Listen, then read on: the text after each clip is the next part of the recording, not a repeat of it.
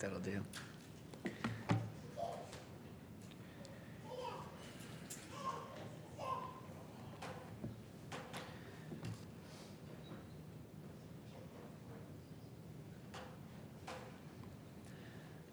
I love the church. Do you love the church? I love the church because Jesus loves the church. I love it because he has put it together. He has ordained it. He is the one who is building the church. There are many things about the local church that I do not enjoy, but that does not, or it should not, detract from the love that I have for what God is doing through the church. I'm sure as you look around this church, you can identify issues, problems, disagreements, people that you don't like. But I think when we really take a moment to think about it, do you love the church? The Lord Jesus loved the church so much that he was willing to lay down his life for it. He was willing to come to this earth not as one who sought to be served, but to serve. And so in his life, we get to see the love that he has for people, and we get to see the love that he has for the group of people that he has drawn together. And he calls us to be ministers in his church. He wants us to take an active part in the things that are going on in this world through the church. And there are certain things that can only be done by the church of God in this world. The biggest businesses in the world, even if they have some sort of Christian undertones, cannot do what God has called us to do in his church. The most significant and impactful political parties cannot do what God is doing through the church. There is a lot that is going on in this world that cannot be done outside of the work of the church. And now we recognize that there is a church at large. This is a body of believers that transcends this building, that transcends this city, community, state, country. It is a global church, known as the bride of Christ and known as the household of God. And you and I are a part of that church if we have been brought in by the blood of Christ. But there is also a local church that he has established here in Claremont. There's a local church that I am privileged to be part of over in Buena Park, just about half an hour from here. There are other churches represented here from LA and probably other places. But God has left the church with a huge amount of responsibility. Part of the responsibility that he gives to the church is to grow in unity, to be able to look past the flaws of one another and to say, I am committed to what is going on here, because this is a God-ordained organism. The idea comes to mind, in our culture we have, unfortunately, a lot of marriage and divorce and remarriage.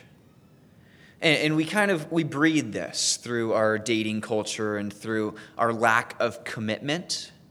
And so when we consider our culture at large, we see that when people get tired of one another after having been married for a few months or a few years, they move on to the next person.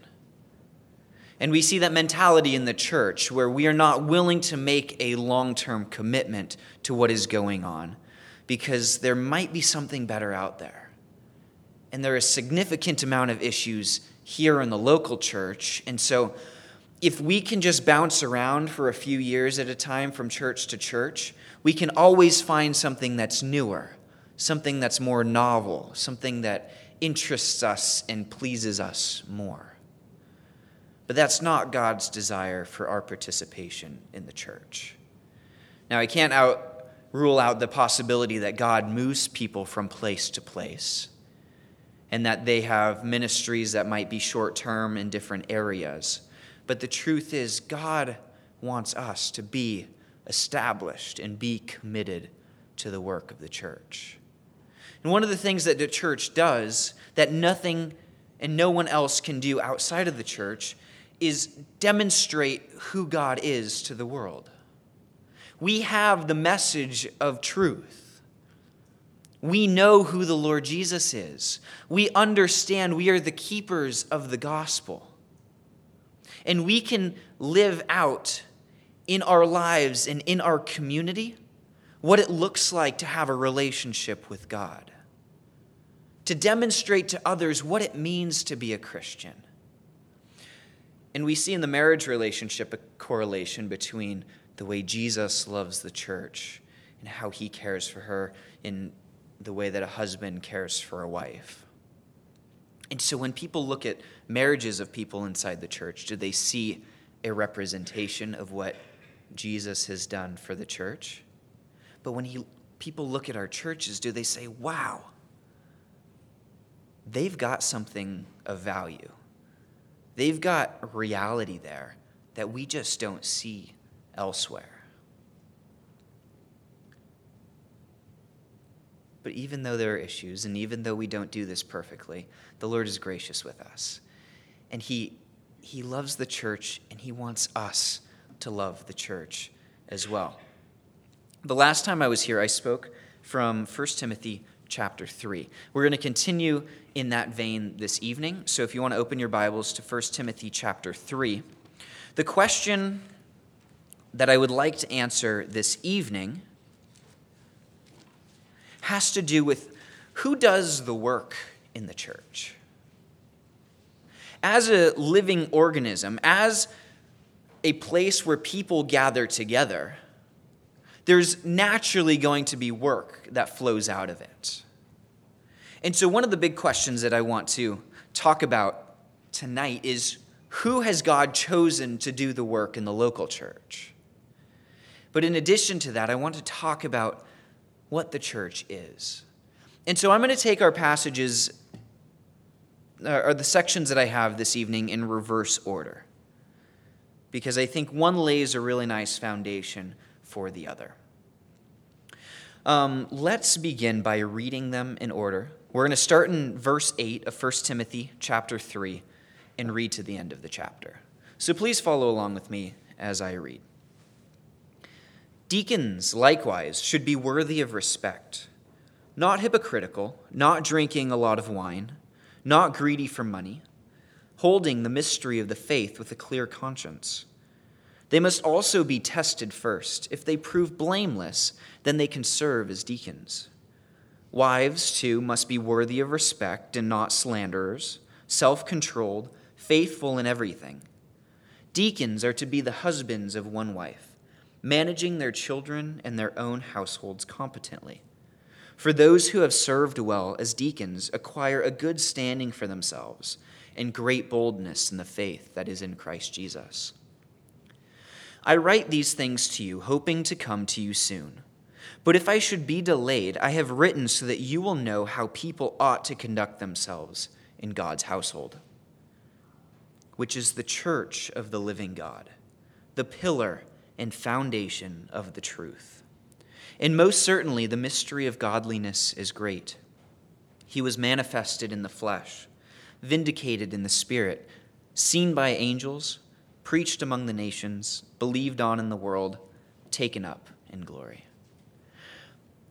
Now let's open with a word of prayer, and then we'll get into our passage. Heavenly Father, I'm so grateful that when the Lord Jesus came to this earth, he chose men and women to be his disciples, and he commissioned them to go and make more disciples and to build your church.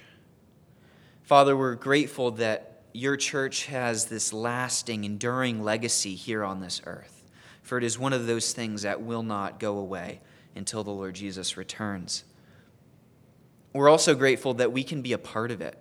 And so as we look at this, your word tonight, we pray that you would help us to understand what Paul, through your Spirit, is intending to communicate, and that we might be convicted of the role that we have, and that we might be encouraged both to love the church and to be willing to serve the church.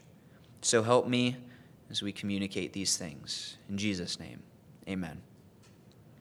The letter of 1 Timothy was written by Paul to his son in the faith, Timothy. Timothy was left in Ephesus by Paul, probably after one of their journeys, and he was given a certain amount of responsibility in this area. It's not clear as to whether Timothy was a part of a single local church or whether in the city of Ephesus there were multiple churches. But regardless, Timothy was left there to do work. Part of what Timothy was left there to do was to teach those who had the ability to teach, not to teach false doctrine. So he was to take a stand as the pillar of the truth.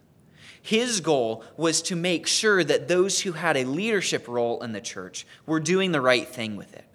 Those who had the platform, so to speak, were speaking the truth.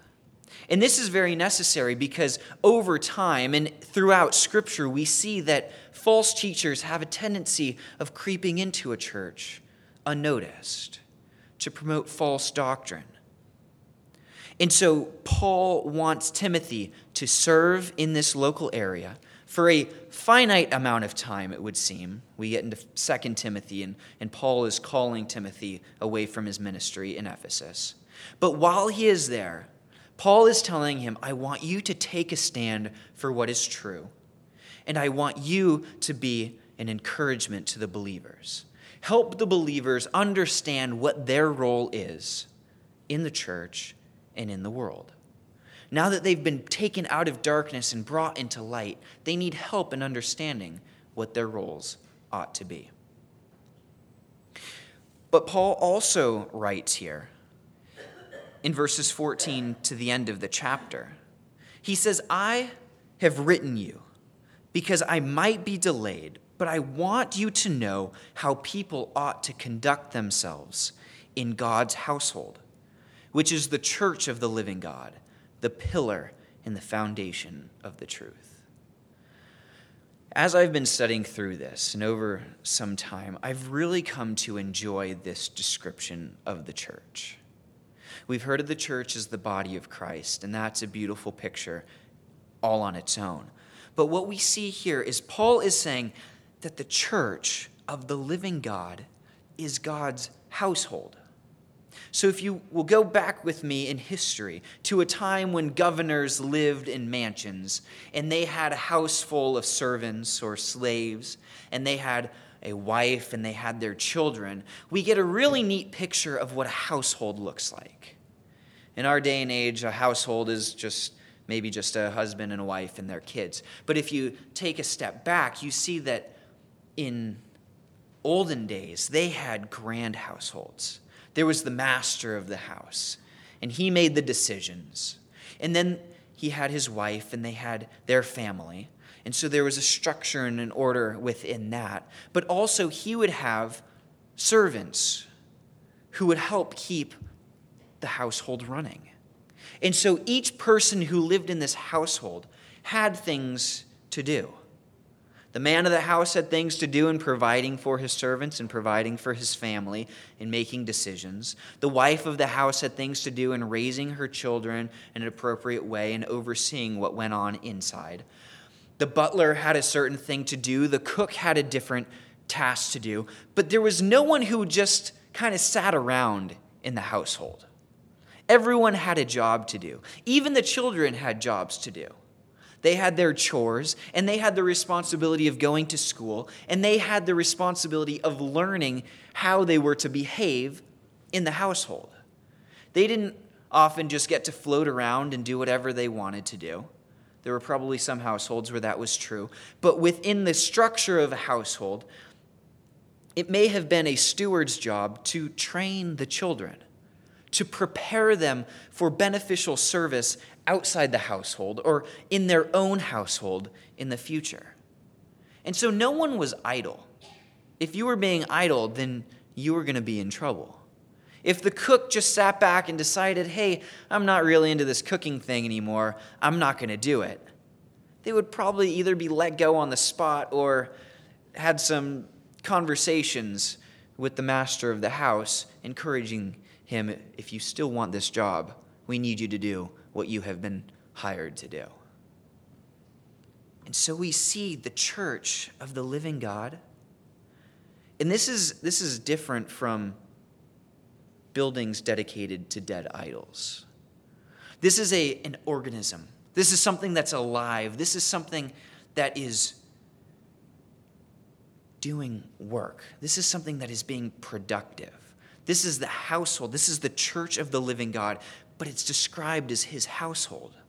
And so when we take a view of the church, we see God at the top and Jesus Christ as the head of the body. And then we see leaders being put in place over the church. But then we see the rest of the people all with something to do. And so Paul writes to Timothy to remind him, hey, within the church in Ephesus, people should not just be sitting around. There are other instructions in other books that talk about how young women who, if they have been widowed, they have a tendency of becoming gossips and busybodies, wasting their time just walking around chit-chatting with people. And Paul writes to say that shouldn't be the case. Encourage them to get married. Encourage them to do something productive with their time. Not just to waste it, not just to tear one another down, but be doing something. Young men also have a role in the church. They need to be learning on the one hand, but also encouraging the others who are around them. And so we see that in God's household, there's something for everyone to be doing. And Paul writes, I have written so that you will know how people ought to conduct themselves in God's household. And so this kind of lays the foundation. This is what I would consider the theme statement of the book of 1 Timothy. So as you study through it on your own, you can come back to this and continually go back and ask yourself, what is this book about? It's about how people ought to conduct themselves in the household of God. And that being true, as I'm reading through this book, what can be applied to me? At my stage in life, who am I? And what am I supposed to be doing? And so the question that I raised earlier is, who does the work in the church? And it's a multifaceted answer. The first thing that I want to communicate is that everyone has something to be doing in the church. In 1 Peter chapter 2, in two different sections, we read in verses 4 and 5, it says, as you come to him, a living stone rejected by people, but chosen and honored by God, you yourselves as living stones, a spiritual house, are being built to be a holy priesthood, to offer spiritual sacrifices acceptable to God through Jesus Christ.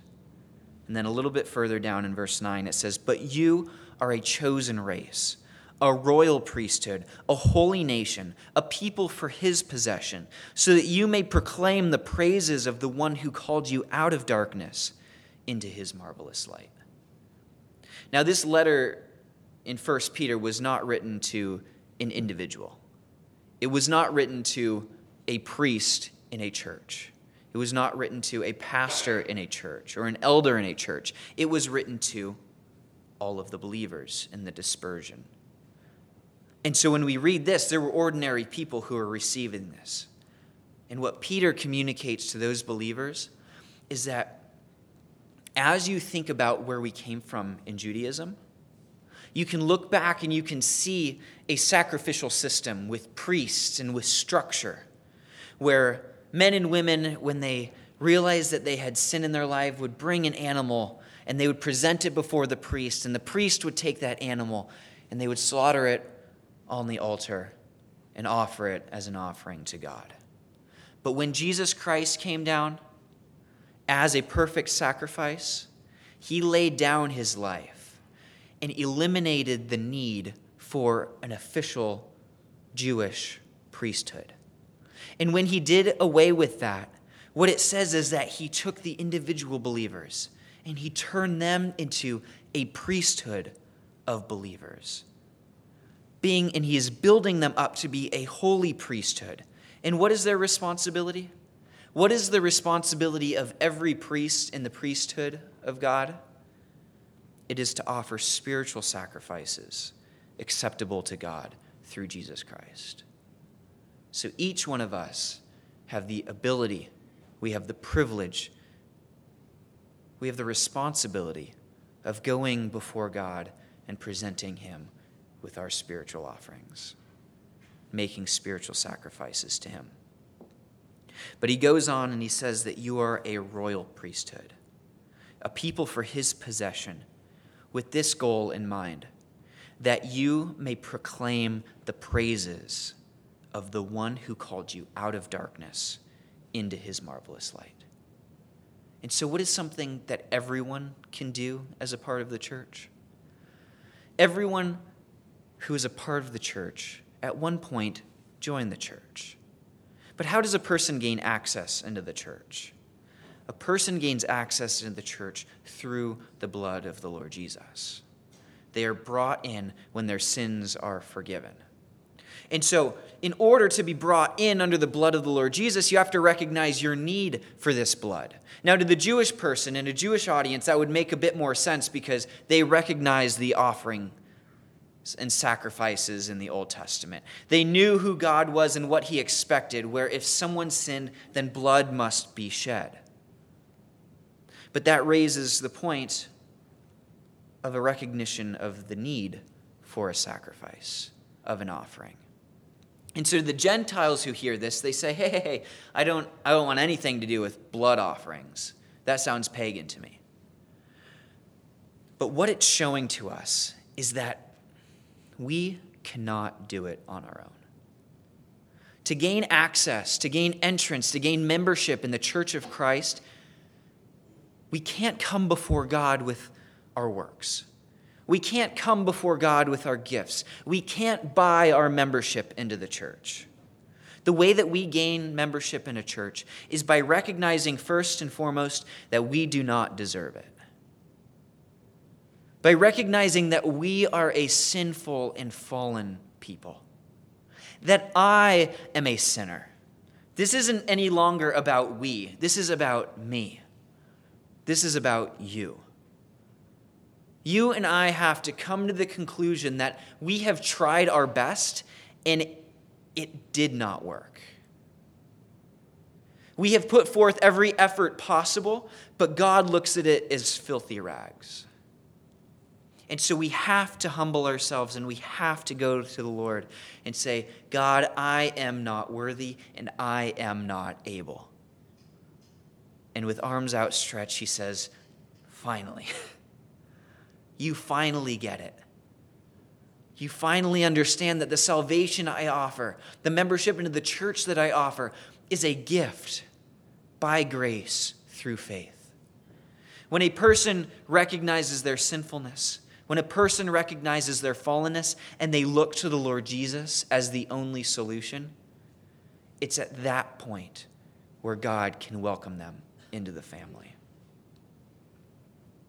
Paul describes it in a couple different ways. In Ephesians 2, he says, you were dead in your trespasses and sins, but God has made you alive in Christ.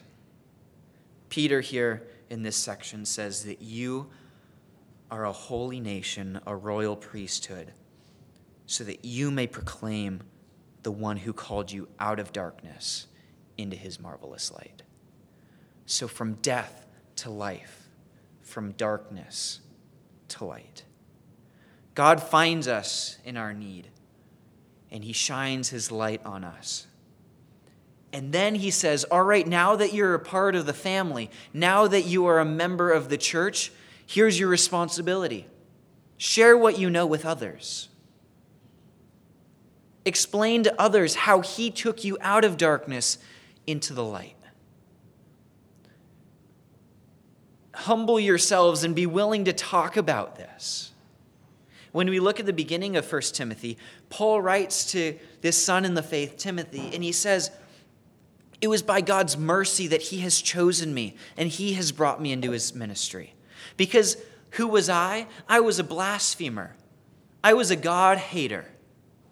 But he saw me And because he recognized that what I did in ignorance, he saved me and he commissioned me into the work.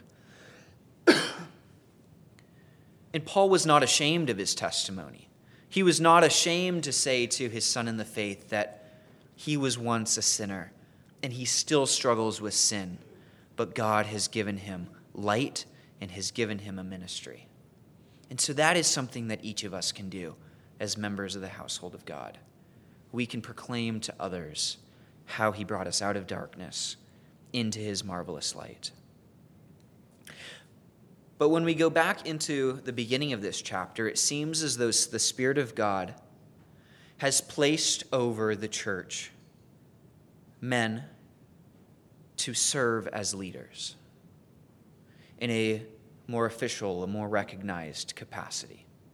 So there's work for everyone to do. But when we look at the first 7 verses of 1 Timothy chapter 3, we were given an introduction to what the qualifications are of an elder in the church. And I think most of us understand that elders provide a spiritual oversight for a local assembly. Elders provide the shepherding that needs to go on within a local flock. They are the ones who look out over the group and they identify who has the sickness, who has the needs, who is broken and who needs to be bound back up. The elders are the ones who most of the time will labor in the word to understand what the good doctrine is, so that if necessary, they can stand up to a false teacher and explain to the congregation why that teacher has been teaching something that is false. They provide a spiritual oversight, and we saw a list of qualifications the last time I was here. But there's another group of men that God calls as leaders in his church. And these men are called deacons in verse 8. What is a deacon? Literally translated, a deacon is a servant, a minister. It carries the connotation of one who waits on tables. It's a very practical ministry. It's someone who goes around and makes sure that the temporal needs of the assembly are being met. While it's not extremely clear, back in the book of Acts, we see what may be the original foundation for this concept of a deacon. When the apostles are preaching the word and many people are getting saved in Jerusalem, and there are widows that are dependent upon the church for the daily distribution. They lived hand to mouth, day to day, and so every day they needed fresh supply. But it seems as though there were different types of people from different backgrounds. There were Jewish people, there were Hellenistic people, there may have been even some Gentiles. But what we see in that beginning of the church, the Hellenistic widows were being overlooked in the daily distribution.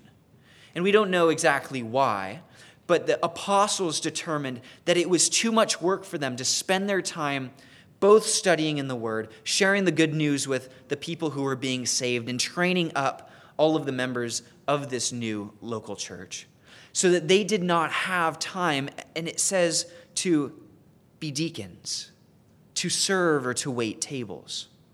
So they encouraged the congregation, find people of good reputation, full of faith, who can take on this ministry. And so 7 were chosen. And so a lot of people believe that that is the foundation for the idea of deacons in the New Testament. The title deacon was not given to any of these men, but there are parallels in who they are and the benefits and the results of their work that we see here in our passage this evening. So anyway, if those guys were the first deacons without a title, then we get to understand a little bit of the work that a deacon is called to do.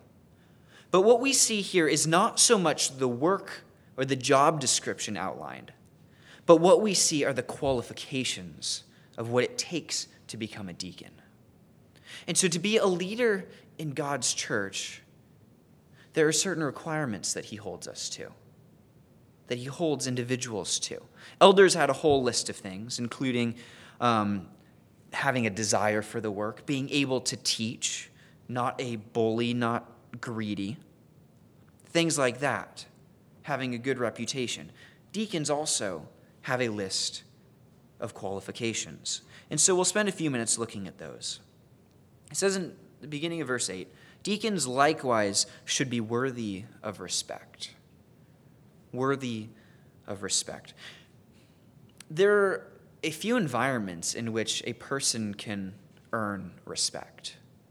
I think part of this is a person who is faithful in the little things of the church can earn a certain degree of respect within and among the congregation there. But it also strikes me that a person can earn respect outside of the church. If a man is faithful in the work that God has given to him to do outside of the church, in a secular workplace, if he is faithful in being there and showing up and doing what is expected by his boss, then there are people on the outside of the church who can say, wow, I really respect that man.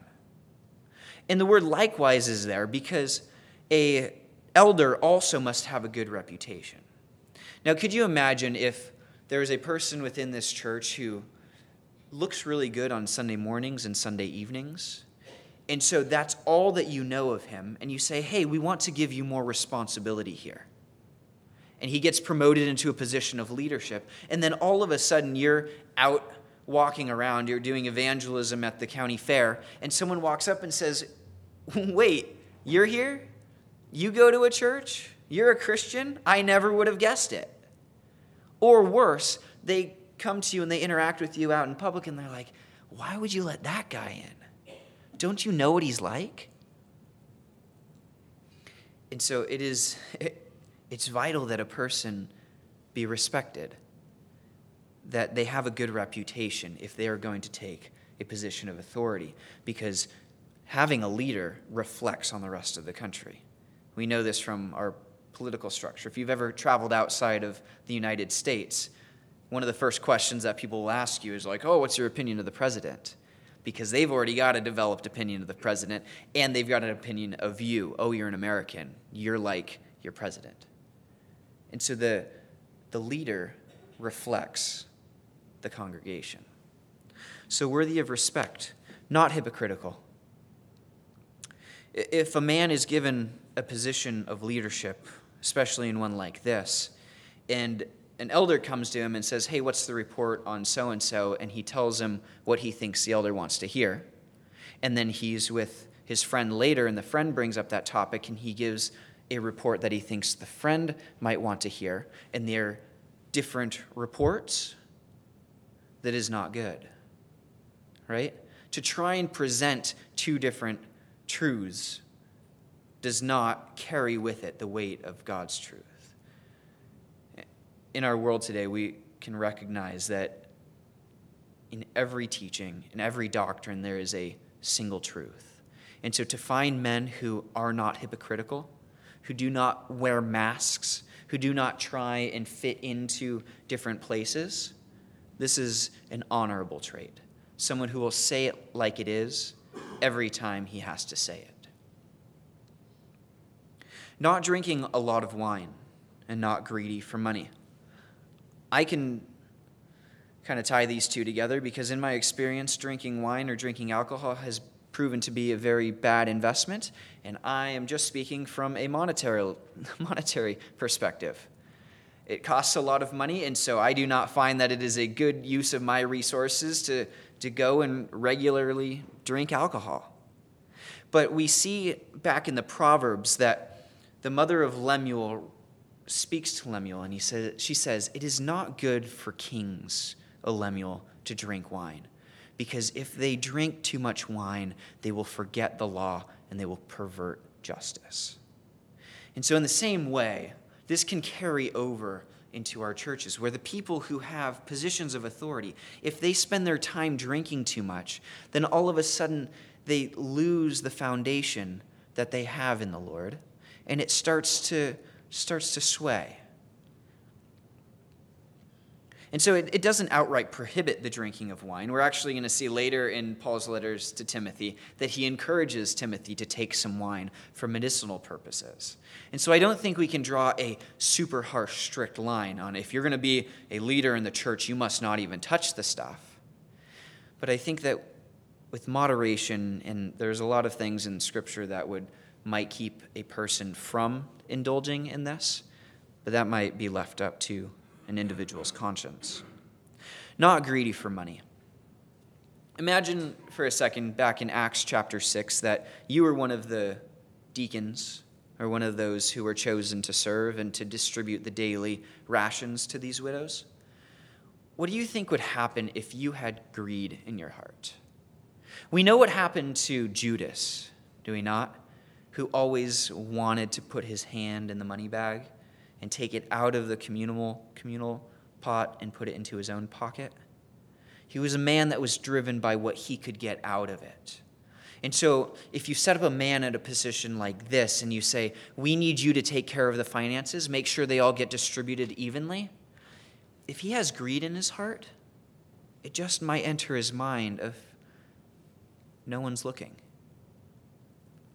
I've got a car payment coming due, and I promise to return the money to the pot after I make my car payment when I get paid again. But that can devolve so quickly.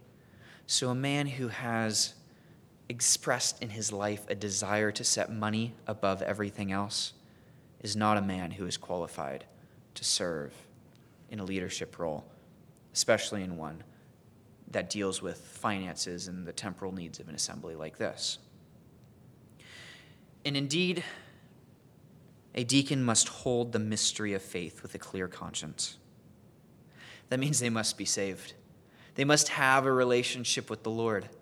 There's a mystery as to how God saves people, and they must be able to wrap their head around it and say, I understand it because God has saved me, and I can share it with others because I know it to be true. So having a clear conscience. They also must be tested. If they prove blameless, then they can serve as deacons.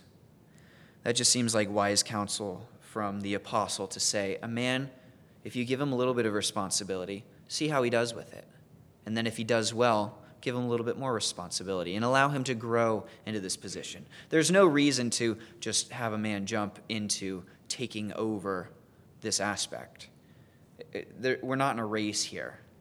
The church is going to be around for a long time, so easing a man in and letting him be tested is wise counsel. Then we get to verse 11. And the word that starts here in my translation says wives. The King James says their wives, but the word in Greek is women. And so it raises a whole host of questions as to whether women can serve as deacons or not. But here's what we know. Wives, too, must be worthy of respect, not slanderers, self-controlled, faithful in everything. And so if a woman can serve as a deacon, these things must be true of her. But even if we do not have women in official capacity like this, these must be true of the wives of those who serve as a deacon. And the reason this is so is because if a deacon is wanting to serve the Lord with everything that he has, and his wife is a gossip and a slanderer, lacking self-control, they will be pulling in opposite directions. Any work that the deacon, or this man with responsibility, wants to do is going to be constantly undermined. If part of his job is to encourage the body and to build it up in unity, and his wife is over on the corner whispering slander about someone in the congregation, it's going to make his work that much harder. But then we get into verse 12, and it says, deacons are to be the husband of one wife. And so this might add some clarity as to the issue of whether women are allowed to have a leadership capacity like this. If we were to read this literally, then God is saying that this is a role for men. This is a role for a man who is married to a woman that meets this qualification. And so one of the things, if taken literally, is that the man who wants to serve in this capacity is that he is married and that he has children, and that he is able to manage his children and his household competently. This is something that reflects what elders are to do as well, because a person who serves in the household of God has a built-in natural practice ground at home.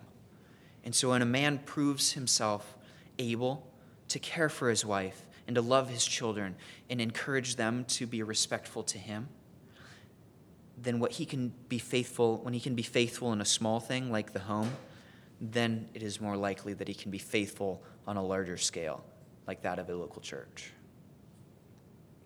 And then we see some really amazing encouragement in verse 13. For those who have served well as deacons acquire a good standing for themselves and great boldness in the faith that is in Christ Jesus.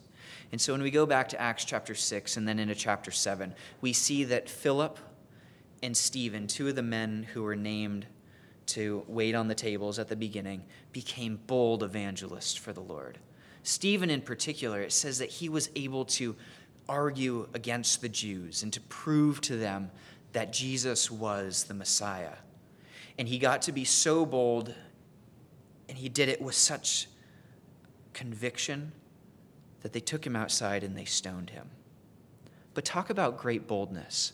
To be willing to stand up in that type of opposition, to be willing to know that even if the people I am talking to are going to kill me, yet I will stand for the truth.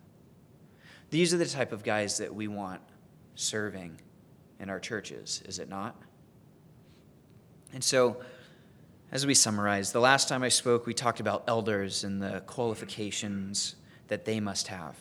Now there are deacons as well, which I see as a role that should be had in churches, where as the elders are dealing with the spiritual aspect of things, they can have trusted men that they can pass off the work to.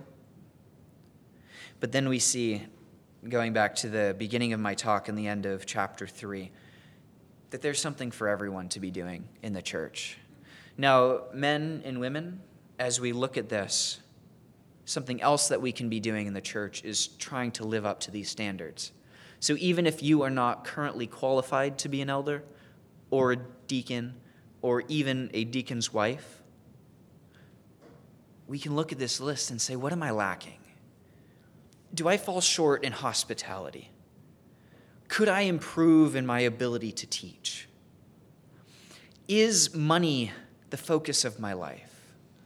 What steps can I take to get greed out of my life? Do I drink alcohol to excess? Women, are you worthy of respect? When others look at you, do they say, that's someone that I trust? That's someone I would go to for advice, even if you're young. And even if you're not the most mature in your faith, you can set this as a goal for yourself later on in the future. Do you practice self-control? Are you faithful in the little things that God has given you to do? And so I close again by saying that I love the church. The Lord Jesus loves the church. He died to build the church. He is doing a work in our local assemblies and throughout the world, and he has chosen you and me to be his hands and feet to do this work. And so where do you fit in? Does your lifestyle prove to yourself, prove to others, and prove to God that you love the church? Let's close in prayer. Our Father, we're grateful for the word that we've had before us this evening. We thank you, Lord, for choosing to work with fallen, sinful humans, for allowing sinners into your kingdom, for allowing sinners into your church. And Lord, you have given us the Holy Spirit, and you have given us gifts, and you have given us responsibilities. And so I pray your blessing on each one in this room, that you would continue to mature them, that you would grow them in their obedience to the faith, that they would serve faithfully in the little places that you have put them, and that you would grow and expand their impact so that many might come to see the glory of the Lord Jesus. We pray that through this church and through our lives, he might be magnified. So it's in his precious name we pray. Amen.